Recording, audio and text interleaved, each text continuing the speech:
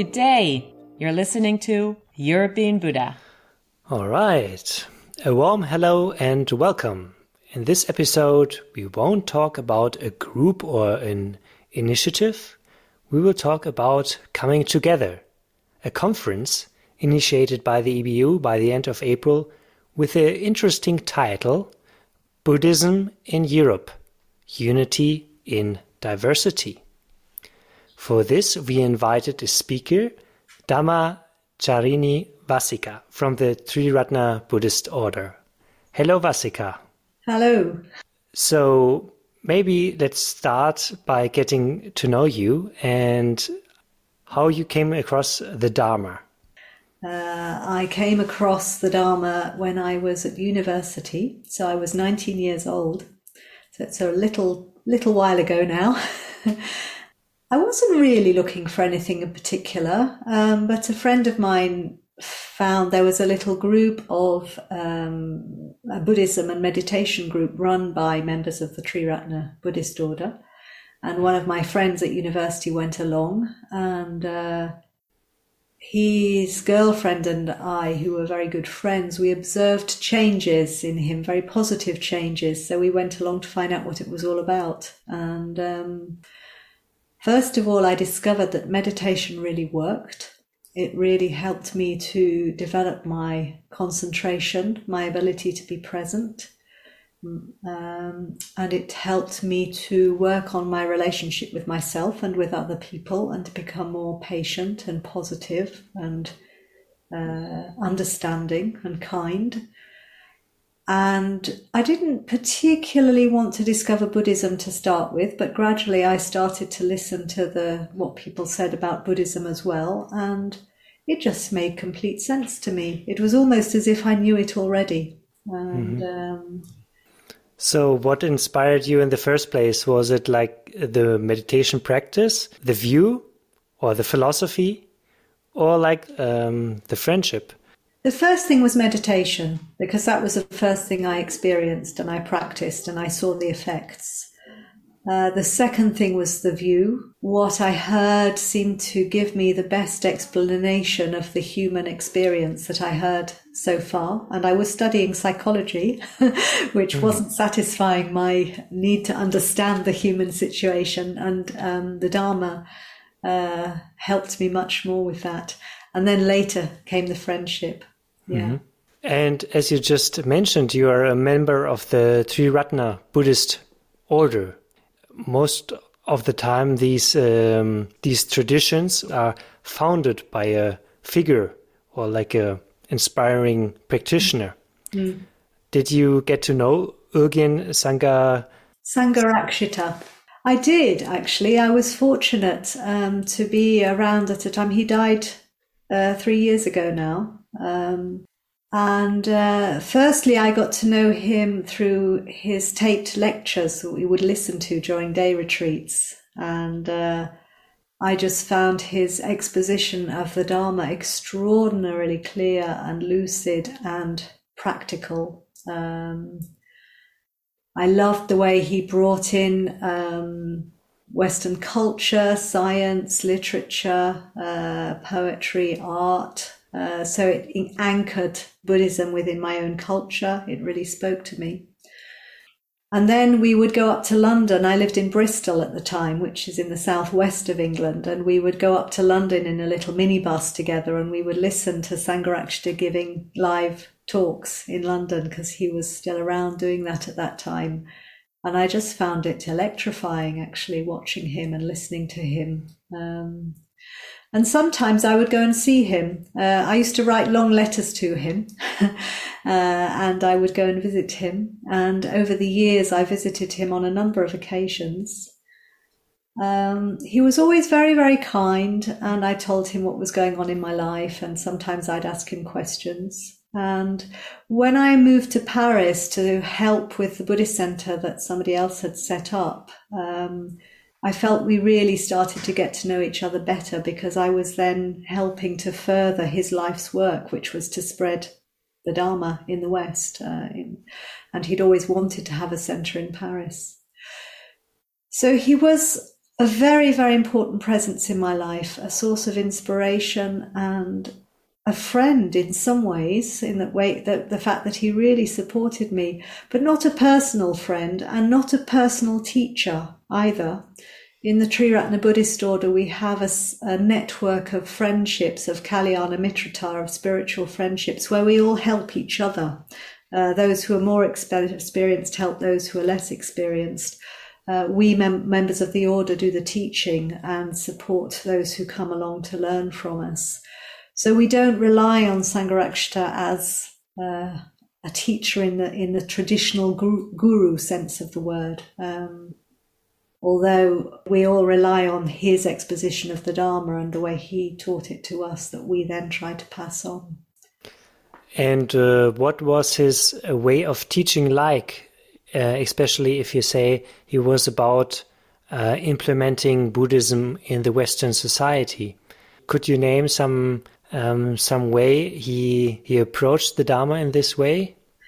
He taught a great deal through giving lectures. Through giving talks. He also did seminars with some of his more experienced disciples in the early days, where he would take a traditional text from the Pali Canon or from the Mahayana texts, and he would go through the text with people and explore it. And one of the things that was really important for him was to always say, in what way is this relevant for me, for us today, practicing the Dharma today? What did the Buddha want to say there, or what did Padmasambhava want to say? What was the message that they were trying to get across, and how do we live that out today in the West?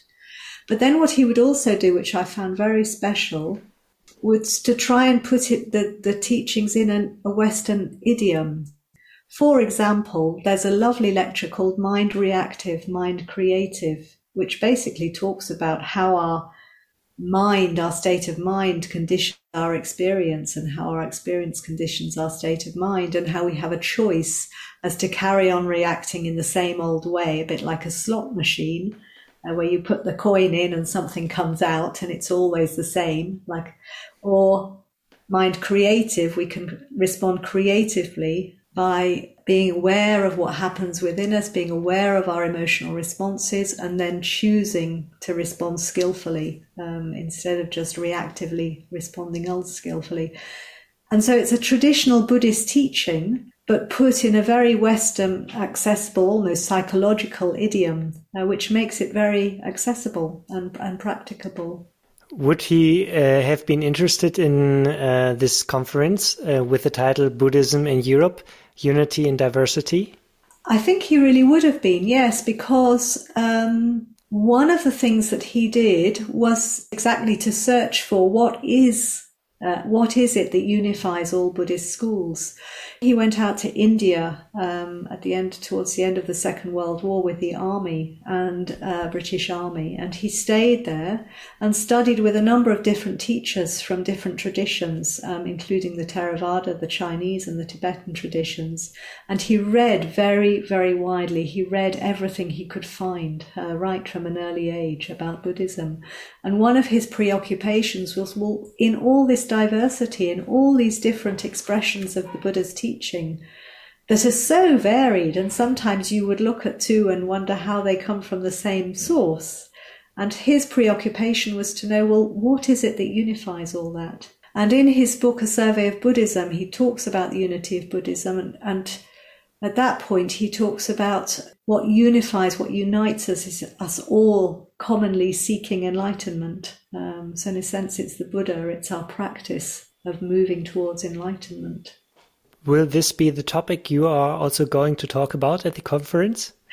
Probably, but I don't know for sure yet. It's right. I don't write my talks quite so much in advance. But yes, I do think that one thing I have really gained from him is that breadth of perspective, because our movement doesn't follow a particular tradition. It takes from the whole of the Buddhist tradition, not indiscriminately, but we take things that are accessible and useful to all of us. So I've studied Mahayana suttas, I've studied the Pali Canon, I studied Tibetan texts, Chinese texts, Zen texts, and I do have not an in-depth knowledge of all these different traditions, but a sense of the flavour of each of them. And I also have a sense of what unites them all. And I find that very exciting, because when I meet other Buddhists, I'm able to tune into something that we both share, and which I'd like to, I think how I would put it is, it's our going for refuge to the three jewels, our commitment towards the Buddha and his teaching, and our common practice. So this conference comes into a time where the word unity is not that common. So we experience a world with a lot of differences. Yes. I was thinking this comes to an interesting time, because speaking about unity, it's really wakes something in me up, something that I'm missing as a human being. So I was reflecting about it and saying, okay, it acknowledges the diversity, but it highlights this very important viewpoint of feeling united in some way. I agree. I think it's a really, really good topic for our times. And I think it's interesting because there's quite a lot of emphasis on interfaith dialogue. And I think it's really good to have inter-Buddhist dialogue. And I'm looking forward to this coming together of many Buddhists from different traditions, and this opportunity to meet with each other, to listen to each other, talk about our practice, to look for what it is we have in common, and to celebrate that, to share it and celebrate that. Because I think the Buddha's message is more relevant. No, it's not more relevant. It's as relevant today as it ever has been. But it really is very relevant and very necessary for the world we're living in. And I think we as Buddhists have a much better chance of sharing it, getting it across, making it available to other people if we are united, and if we can show the positive qualities that practicing the Dharma brings about together. You already mentioned that what unifies the various Buddhist traditions are the three jewels, like Buddha, Dharma, and Sangha. Then this question about, why are there so different kind of approaches? What unifies them all? I think it's important for us all to try and remember the historical perspective. So it all starts with the Buddha. And the real benefit of the Buddha's message, and I would summarize his message as the fact that all things are conditioned, the conditioned nature of all things. And that message is over and above time and space. It transcends time and space. It transcends culture. It transcends history. And for that reason, it travels really well, and it can implant itself in different cultures and in different places.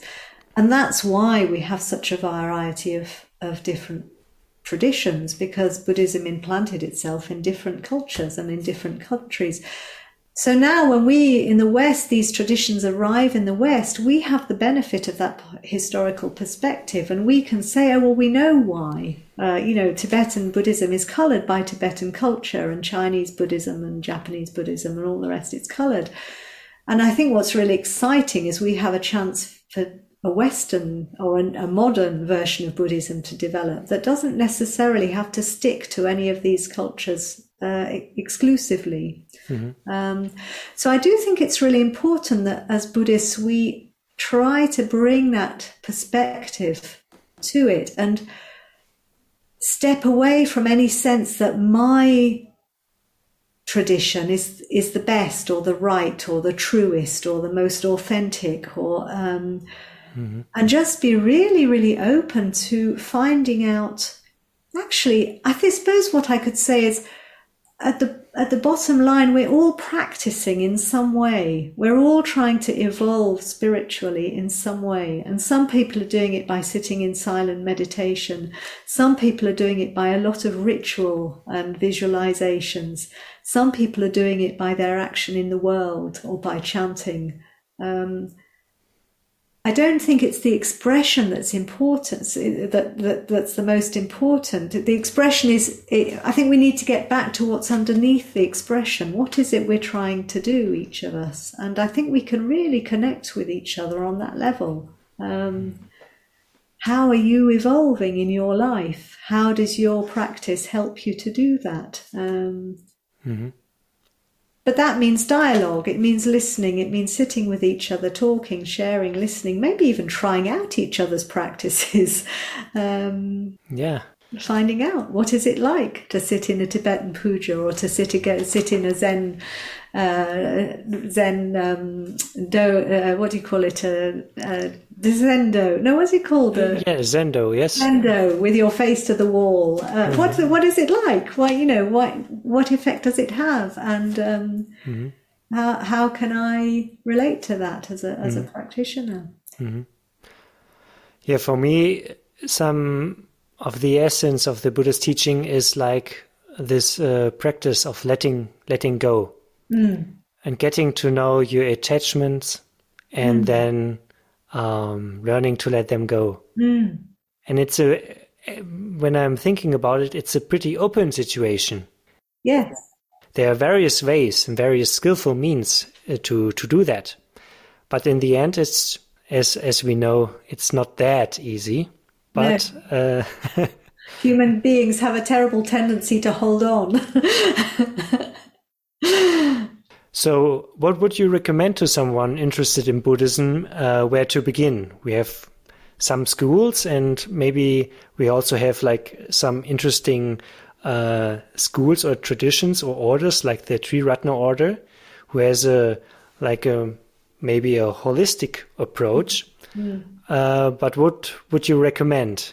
I think that's one of the the rich things about the Buddhist tradition is that there are so many different expressions of the Dharma. And so in a way, each person can find something that suits them. And it reminds me of in the Pali Canon, there's the Kalama Sutta, where there's the Kalamas are a bunch of people who go to the Buddha and say, but every week a new holy man comes into our village and tells us what the truth is and tells us what we should believe and what we should practice. How do we know? How do we decide which one is the right one? And the Buddha said, well, you should listen to what they say and then put it into practice. Don't do it because it's the tradition. Don't do it because they say it's true. Don't do it. Just do it because you try it. And does it work for you? Does it make a difference? Does it make you freer? Does it make you happier? Does it make you kinder? Does it make you more content? And does it alleviate your suffering? And so I think each one of us has to find the path that is right for us. So I would really encourage people to go to different centers and try different approaches, try different practices, ask questions. I think it's really important to ask questions to understand. But you also have to try something for long enough for it to work. If you go to a different Buddhist center each week and then try to decide, I don't think you're giving it enough chance. I think you have to try long enough to find out whether it works. And then at some point, I think ideally you could make yourself to one path, one tradition. I think it's also a very valuable lesson that you are learning to get into practice. Like we often talk about, we do our practice. People who don't know Buddhism, maybe they say, oh, what kind of practice is that? But it's also like this willingness to open to your experience. And I think it's a very valuable lesson I learned while practicing in some styles. Yeah, it's basically something very valuable that helps you in your life. But only if you do it. And I think that's one of the really challenging things about Buddhism. You can't just go to a Buddhist center once a week and listen to a nice talk. You can, but that's not going to change your life or your mental states. That's not going to free you from suffering. At some point, you have to really take on the Buddhist teaching and put it into practice in your life through meditation. I think meditation is essential because that's how we work on the mind. That's how we change and transform our mental states. but also through ethical practice. Our meditation and our Buddhist beliefs have to find an expression through the way we behave in the world and we behave with other people. So if I'm going into lovely, positive, delightful, peaceful mental states in my meditation practice, but then I'm going down the road and shouting at my neighbor or robbing from the supermarket, well, I'm not really practicing the Buddhist teaching. So it should gradually be infiltrating all the different aspects of our life, so that our life becomes an expression of the Dharma. And that's not an easy path. We have to be prepared to do that. And as you say, prepared, sometimes it will be difficult. Sometimes it might be painful. Maybe sometimes we think we suffer even more. It's not getting better. Yeah. And that's when we need spiritual friends. That's when we need the Sangha, because that's when we need other people who can say, yes, I've been there and it got better. Don't worry. Keep going. Or have you tried this? Or, or actually, I don't know if you realize this, but you're much kinder than you used to be. I've really experienced it. We need to encourage each other. We need to share our practice. And I think the Sangha is really important. So perhaps I should also say to people who are looking for a place to practice, looking for a Buddhist path, that they should also see how they feel with the people in the places that they go to. Do they feel comfortable with them? Do they feel inspired by their example? Are these people they would like to share part of their lives with? Yeah, wonderful. So I hope you get some appetite for the EBU conference, Buddhism in Europe, Unity in Diversity. It is going to be a weekend in Nantes, in France, starting with the 22nd of April, in the evening with an opening ceremony. And the next 2 days will be full of workshops, talks, and rich exchanges. Registration will be online soon. We are putting a link in the episode description so you can access the registration. And it will be possible to join the conference online for a small fee. And by this way, we hope that many people can participate. Vassika, will you join in Nantes? Yes, unfortunately, it clashes with a meditation weekend here in Paris at our Buddhist Center, for which I shall be needed for part of. So I will be there for the Saturday and probably the Friday evening as well. Okay. No, I'm sorry, I can't. I haven't quite learnt the cities yet that allow me to be in two places at the same time, so I have to choose. But luckily, so far from Paris, so I can get there. Yeah, wonderful, wonderful. So everybody is encouraged to participate and to join and to contemplate about these words of unity and diversity. We can also say maybe richness. Yes. Thank you very much for your time. It's been a pleasure talking with you. And maybe do you have some last words or some conclusion or something that you just want to share? Oh, just the last words of the Buddha. All things are conditioned. With mindfulness, strive on.